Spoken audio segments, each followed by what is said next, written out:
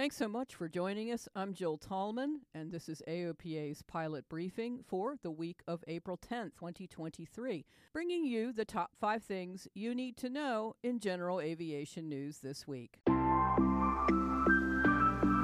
This is AOPA's pilot briefing. Your general aviation news update, brought to you by the Aircraft Owners and Pilots Association. A Cessna Citation making a final descent to a Florida airport on March 30th had to make an emergency landing after its left side winglet parted the aircraft with noticeable jolts and discernible yaw. No one was injured, and the pilot reported that he was able to maintain control of the aircraft, though there was some binding of the ailerons. Tamarack Aerospace installed the winglets in December 2023. The company said April 5th that it flight tested a scenario in which a winglet was removed so that it would expect the airplane to function as well as it did in the actual incident on March 30th.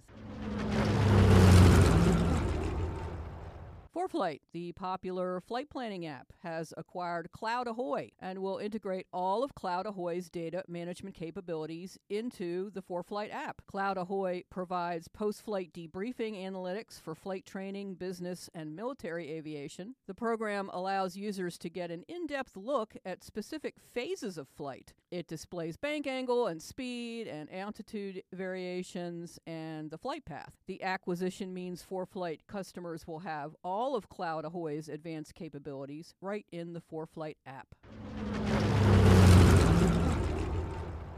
Many airports have automated weather services, but many others do not, and that's where Say Weather comes in. Say Weather is a new automated and audible weather reporting system, and general aviation pilots can activate it by clicking the push-to-talk switch 4 times. Participating airports pay $8,895 to install the turnkey system and a monthly subscription fee of $79 that monitors wind, gusts, altimeter, temperature, dew point, and density altitude.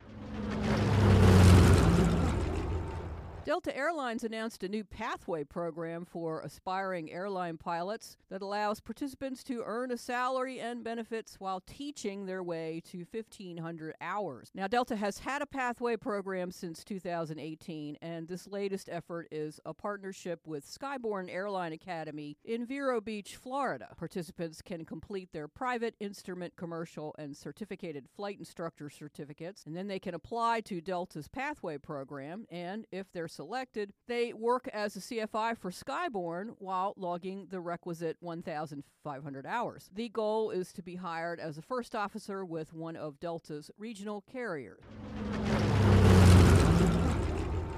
The NTSB has released a final report on a May 2021 mid-air collision between a Cirrus SR-22 and a twin-engine turboprop in Colorado. The agency found the Cirrus pilot at fault in the incident, in which, miraculously, there were no serious injuries, even though the Cirrus had to land with its ballistic parachute. The NTSB said the Cirrus was traveling more than 50 knots faster than the recommended airspeed when it overshot its turn from base to final to its assigned runway and sliced through the top half of the aft fuselage of a Fairchild Swearingen Metroliner that was on final approach to a parallel runway at Centennial Airport.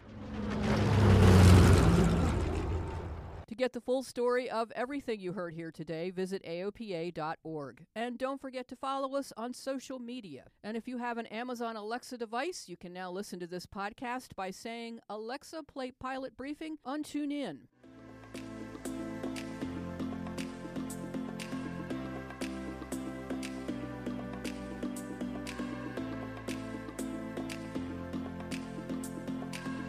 Thank you so much for listening. I'm Jill Tallman. Fly safe, fly often, and I'll talk to you again next week.